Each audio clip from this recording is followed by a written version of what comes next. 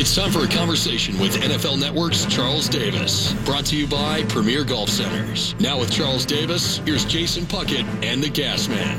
And welcome into a glorious Wednesday morning. Puck and the Gas Man from the Carter Volkswagen studio. We welcome to the show for his weekly visit, brought to you by Premier Golf. 12 great locations around the Seattle area, Premier Golf. Visit them today. Go to the home track I go to, right up to the street here, 15th Avenue, Inner Bates. Wonderful ball hitting center, great burger, great beers, great putting surface, great practice area. Were you aware that when Charles Davis walks through an airport, he has a band marching behind him playing this music? Yes. He has it all the time. Yeah. It just follows him. Just because he carries himself in that manner, that he needs music like this to announce that somebody important is coming down the walkway. Charles joins us from the NFL Network, also Fox Sports. He'll be on the all-day coverage tomorrow on the NFL Network, breaking and the next few days, Thursday, Friday, and Saturday. Charles, would you like to have a band playing behind you as you walk through the airport? I'm actually okay without it because while that was a very nice tribute, I have a feeling that the band that would be played behind me would be the one that was doing Vito Andolini's funeral in The Godfather and playing a dirge like that as opposed to some really nice raucous music. So I don't think I really want that. Oh, come on, wait a minute. In all honesty, if we could arrange for a band to walk behind you and play that almost like Darth Vader entry music as you're walking, and everybody be going, "Who is that guy? I don't know who that guy is, but he's somebody important if he's got a band playing music behind him." As long as they say, "Oh my God, be careful! That's the Andolini kid," and you know what happened, and you know how he grew up, because you remember that was his brother that they were laying down at that point. That's right, right? That's right. And so the brother and the dad had died, and you remember when she begged for mercy for his life with the Don, he was like, "No, I see that look in his eye. One day he's going to come back and want to kill me, so he's going down." And it turned out Don was exactly correct, wasn't he? Oh, I love it. Warm family. Yes, Charles Davis from the NFL Network joining us here on the Beacon Plumbing Hotline. All right, Charles, I'm looking at Charles Davis Mock Draft 3.0. And before it's finally out. Yeah, Yay. it's there. I don't know how much this is different from the 1.0 and 2.0, but you got Sam Darnold going number one to the Cleveland Browns. You don't buy into the smokescreen, the hype that Baker Mayfield, who is grabbing his crotch all over the field, may be the number one pick for the Browns. Listen, we're all guessing at this point anyway, and unless we have the absolute inside information, and I believe firmly that John Dorsey, the GM of Cleveland, he's known for a few days who he's decided to take, and I'll bet he shared that with maybe the owner, and probably not much outside of that. Information just moves too fast. There's just no getting around it. And I said this for many, many years, and I don't think it's an original thought, but it's one I've got more conviction about than almost anything else. People love being insiders because it allows them to tell things to people that those people didn't know, and they get to lord it over them. That's why no one keeps a secret. Okay? Right. The biggest secret I've got this information. I can't share it with anyone. It's like when Monica Lewinsky gave her great interview, I think it was Diane Sawyer, and said, "I told 10 people that I was having an affair with the president." And remember, Diane Sawyer went, 10? And she goes, "Well, for me, that wasn't very many." I mean, that tells you what we're like as human beings. Yeah. So I think Dorsey is sitting right there. Now, whether he chooses the guy that I predict, Sam Darnold, or whether he takes Mayfield or Allen remains to be seen. But I've just decided I'm not going to listen to everything that's out there right now.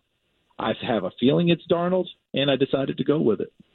It'll be interesting to see whatever Cleveland does with two of the top four picks because, I there's a side of me that wants to feel sorry for whoever they take. I mean, they're both going to make good money, and they're going to be living out their dream of playing in the NFL. But, geez, again and again and again, this franchise just keeps spinning its wheels. You've got to wonder if this is going to be what finally kind of puts them, not even over the hump, but just gets them moving a little bit with two of the top four players. I mean, how do you think a guy, if it's Darnold or no matter who it is, how does that first choice feel that day? On the one hand, you're the number one pick in the draft. On the other hand, you're going to a team that can't do anything right. Yeah, that's a good point. And I think here's how I think that they feel, all right, without being inside their head. I think that they feel like this is absolutely the greatest day of my life. This is the greatest honor I've had to be the number one draft in the NFL. I will always have that. And, by the way, You're darn right you got me, because this winning is about to commence. Yeah, I'm going to be the guy. Yes, these kids come into it with the ultimate optimism. They haven't been jaded yet like the rest of us have, all right? These kids haven't lived through what the Browns have lived through since they've been an expansion team and back in the league. They haven't gone through all that. You have to have that kind of an ego, let's face it, to do what we do. Right? Just think about it. Every day we go out there and we pop our chops and we put ourselves on the line, and we get, some people say some nice things to us on Twitter, and a lot of people tell us how stupid and loud and arrogant and brash we are, and don't want to hear the sound of our voices anymore. That's the way of the world. But you come back every day and you do it because you believe in yourself and you believe in what you're doing.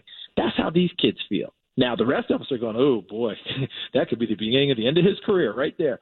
He doesn't know it. He doesn't care. He thinks that he's going to go out there and change it all up and go into huddle the first time and go, guess what, guys? We're taking downfield 90 yards. Let's go get a touchdown. And the Browns are on a new path. And that's the way they're supposed to feel. Right.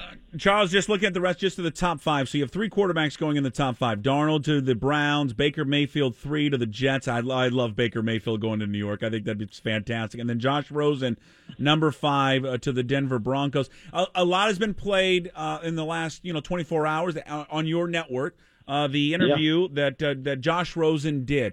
And some would say, boy, he was defiant, he was cocky, he was arrogant. Some people love that about him. Others are like, man, he's kind of putting himself out there, and I don't like that look for my CEO of my football team. His interview that he did the other day, how did you read that? I read it that it was authentic. That's who he is, and you're just going to have to, your team and your organization are going to know that. And that's what you're going to draft based off of it all. Remember this. Let's go back, because I'm 53, okay? Well, you look like you're 32, for crying out loud. God bless you. Yeah. And you can say that all day long. And if you want to put a band behind me that plays it, Now he's coming around. Now he wants the band. Yeah. I say now we take the band, okay? But anyway, go back to the history of quarterbacks. You've had them in all shapes and forms and personalities. Namath's guarantee didn't just emerge where he just woke up one day. He always had that brashness, that cockiness to him. I remember reading about his first press conference when he got signed by the Jets and Sonny Werblin, and someone said, Joe, I understand that you got a brand new Cadillac, a brand new black Cadillac as part of your deal. He goes, nah, I didn't. And they're like, what? He goes, nah, it's green, jet green. And so these guys who have that in them, that's just who they are. The idea that Josh Rosen needs to change, well, maybe you want him to tone down some of what he says to the media and all, but he has to be who he is. He has to be authentic, and you have to work through that. And I gave him to Denver partly because obviously they haven't solved the quarterback issue, even though they've signed Case Keenum. I think Case Keenum is more of a bridge than he is an absolute future. But when they've done their best winning, they've had strong personalities at quarterback. John Elway's not exactly a shrinking violet, okay? Peyton Manning, that's a pretty strong personality at quarterback. And now you bring in this kid. I think this organization understands it. I think the city gets these guys for the most part, and they need that kind of a kid. So that's kind of where I went. So I'm not too worried about that part of it. I worry more about his medical. I worry more that he didn't finish 2 seasons due to injury. Okay? Those sorts of things are things that I'm more concerned about with Josh Rosen. What's Elway's relationship with Manning now? Have they stayed close? I couldn't tell you. I would have a hard time thinking that they wouldn't. Right. My understanding is that Peyton and his family still live in the Denver area. And, I think that he still has great ties with the Broncos organization. It'd be a shock to me to find out otherwise. Because they're and you know where I'm going with this, whoever they take at 5, if it's a quarterback, you'd be stepping into a situation where there's John Elway, there's Peyton Manning right there to help you. I mean, if you've got the natural talent that we think all 5 of these guys have, what a dream situation to land in for a quarterback to think, God, I can have these 2 guys teaching me. How perfect will that be? It is, if that quarterback is willing to listen. Right. And here's my 53-year-old version talking now, not my optimistic just got drafted for number 1 quarterback talking, okay? Seen it too many times. In Orlando, when Penny Hardaway, Shaq, remember that team? Mm-hmm. They brought in Julius Erving, the doctor. For us, we're like, oh, my God, they brought Julius Erving into the front office. You know what the doctor was charged with? Teaching these youngsters how to be pros. tell him all about it, whether he's putting together a manual, just talking to him every day, giving him some wisdom, the whole deal. Do you know those cats didn't even want to talk to the doctor? Huh. What do I need from this guy? Your time's passed, brother.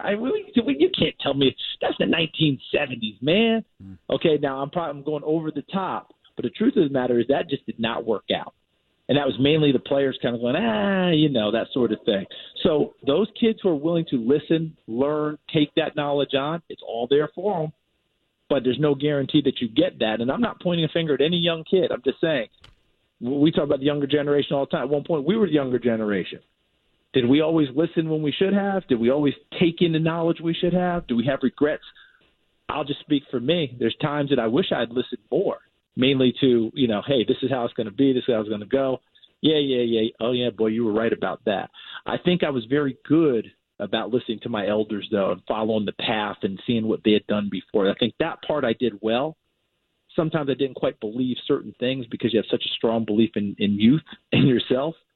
They've got to find out if these kids want to do that, because that'd be a great tool and a great resource to sit and learn from. That's for sure. Charles Davis, our guest from the NFL Network. You're going to see him on your television tube tomorrow, Friday, and Saturday, all-day coverage on the NFL Network. He joins on the Beacon Plumbing Hotline.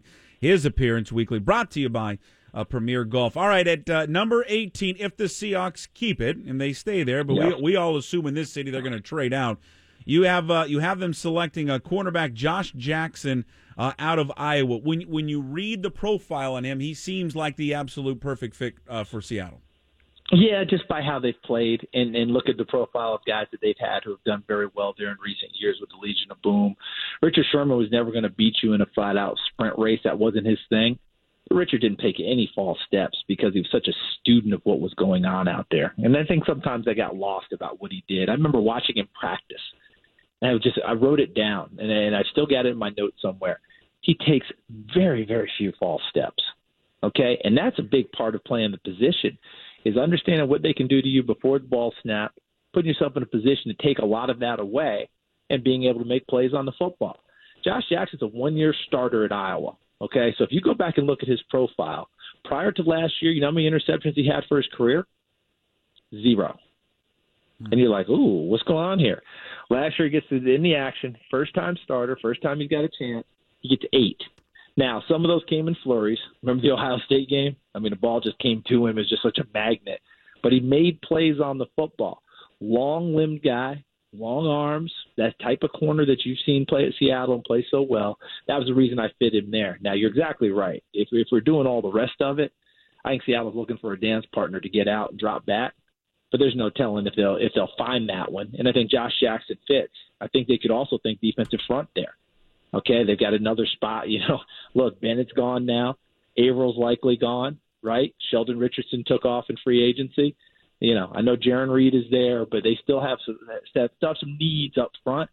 And that's a big part of what they do on defense as well. Hey, one thing that you could use on the show tomorrow and in the next few days, because this is interesting, and all the beat writers have done this homework, and even our guys, Hugh Millen, a former quarterback, Hugh Millen. I'm sure you know Hugh. He's on our coverage. Yeah, we have Hugh and Tony Softly. And Tony Softly, of course, worked with the. Oh, you got those two? Yeah, those are our two guys, and Mike Holmgren. And Mike Holmgren and Rob Rang. There's not a radio station in America more ready for this draft than we are. So okay, here's the deal. When you have the summit meeting next year with all those guys, will you invite me, please, so I can sit and get some of this knowledge? Absolutely. We'll fly out here. We'll treat you these first guys class. are big time. We'll have the band. We'll have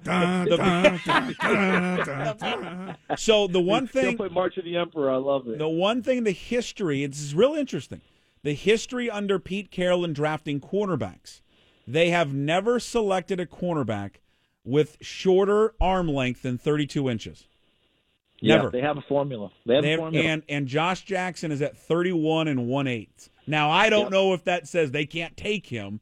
But it's just real interesting that when you start looking at the cornerbacks, it's always through 32-inch arms. Yeah, it's a heck of an indicator. Yeah. And teams in the best drafting people stick to their formula and make very few exceptions. So if they make an exception for him, it's strictly because of his ball skills.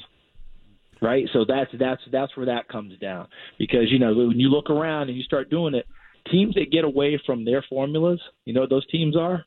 high drafting teams year after year. Lollygaggers. Yeah, we see them all the time. Did you just go Bull Durham on me? I had to throw it in there. And nobody likes a lollygagger, Charles. Let's be honest, right? You do realize we lost Skip many years ago. He died at a very young age. I think that movie was one of his last offerings for us. Charles knows everything. Yeah, well, it's good to ask. What was his name? Trey Hillman, I believe it was. But you're gonna love when we played Skip. Yeah, when we sign off, our producer Jackson, who you talk to every single time we have you on, he got in a little. Jackson some love today, guys. I mean, Jackson had a rough day. He did. Well, you know already, the story. Did he tell you about it? Because he's telling everybody he got rear-ended on the way to work, and he's going to sue the guy for $10 million. There wasn't even a hello. Yeah. The phone rang and it's like, I got rear-ended today. And I was like, who is this? Okay, hold on. I said hello. You call and say you got rear-ended today. So, but I want you different places. For our 80s, know who this is. Yeah, for our 80s movie clip, as we play every single week, as we sign off with you, it's going to have kind of a car scene theme to it. So I just wanted to kind of prep you for that. Go ahead, guys. Okay. I appreciate it. I've got another football question for you before we get to that, and that is the other big talking point up here. Obviously, is people are very excited about Vita Vea and what's going to happen with him. One of the big contributors to that great Husky team the last couple of years over at Montlake. You've got him going to the Redskins with pick 13. Obviously, with that in a mock, he could creep into the top 10, and I've seen him in the top 10 in a few. Yes. He's clearly going to be a first-round guy. What do you see for the future for this guy? Oh, I think that the future is very good for him because he does play with great intensity. He does play with that great motor. You see him chasing plays down after he rushes the passer. I think he gives you good push inside, and that means good pass rush from a defensive tackle. I don't know that his sack numbers are going to be like a Warren Sapp's. You know what I mean? That great under tackle who made those types of plays. But at the same time, he also holds down things against the run as well. But that push that you want, you may not get to the quarterback, but you change things up for him if he tries to throw the ball downfield. You're right. He could easily creep into the top 10. Look, Oakland is at 10, depending on what happens in front of him. I think he's a candidate there. I know he's a candidate for Miami at 11. Buffalo is going to continue to need defensive linemen. We're thinking quarterback there, but if everything goes off the board and goes haywire, Buffalo would consider him there because plenty of us in the mocking business have said Buffalo will take a defensive lineman with one of their 2 picks. So you name it, he's got an opportunity to go. So you're right, he could creep to the top 10, but if he's just outside of it, I don't think he'll get too deep into it, into the teens, I should say. What is for our fans and for myself? What is, Charles, the deepest position group in the draft this year? I think running backs are extremely deep. Okay, I think there are a ton of them, and I think that if you go by the formula from what you've seen, and I'm not talking about height and arms and all that.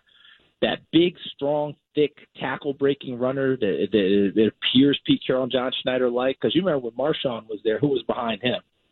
It was Robert Turbin, right? Mm-hmm. I mean, you had those guys with those major league guns going on, right? You had those big arms and, strong and just all the way through, right? And then who was it? Kristen Michael? Yep. Another rocked-up runner. Well, in your part of the country, there's a kid at Oregon named Royce Freeman who looks like a Seattle Seahawk runner to me. And that could be into the second or the third round. That's what I'm talking about because I still think they've got to find that guy. I feel almost like they've done it on the cheap for a while. Mm-hmm. Marshawn was a first-round pick, folks. Sometimes you got to invest in those guys to get them. And I think that maybe a little bit higher in the draft, you might see a runner come off the board for Seattle. Perfect. Well, I'm glad that the deepest group is running backs. Says that the Seahawks definitely need a running back. All right, so because that Jackson got a little bit of a fender bender this morning, for those who are maybe new to the Charles Davis weekly appearance, Charles and I have a love for 1980s movies. So with that being said, our movie clip this week has something to do with a little car fender bender as well. My brother's gonna kill us. He's gonna kill us. He's gonna kill you and he's gonna kill me. He's gonna kill us. Hey, man, just be glad I had fast reflexes.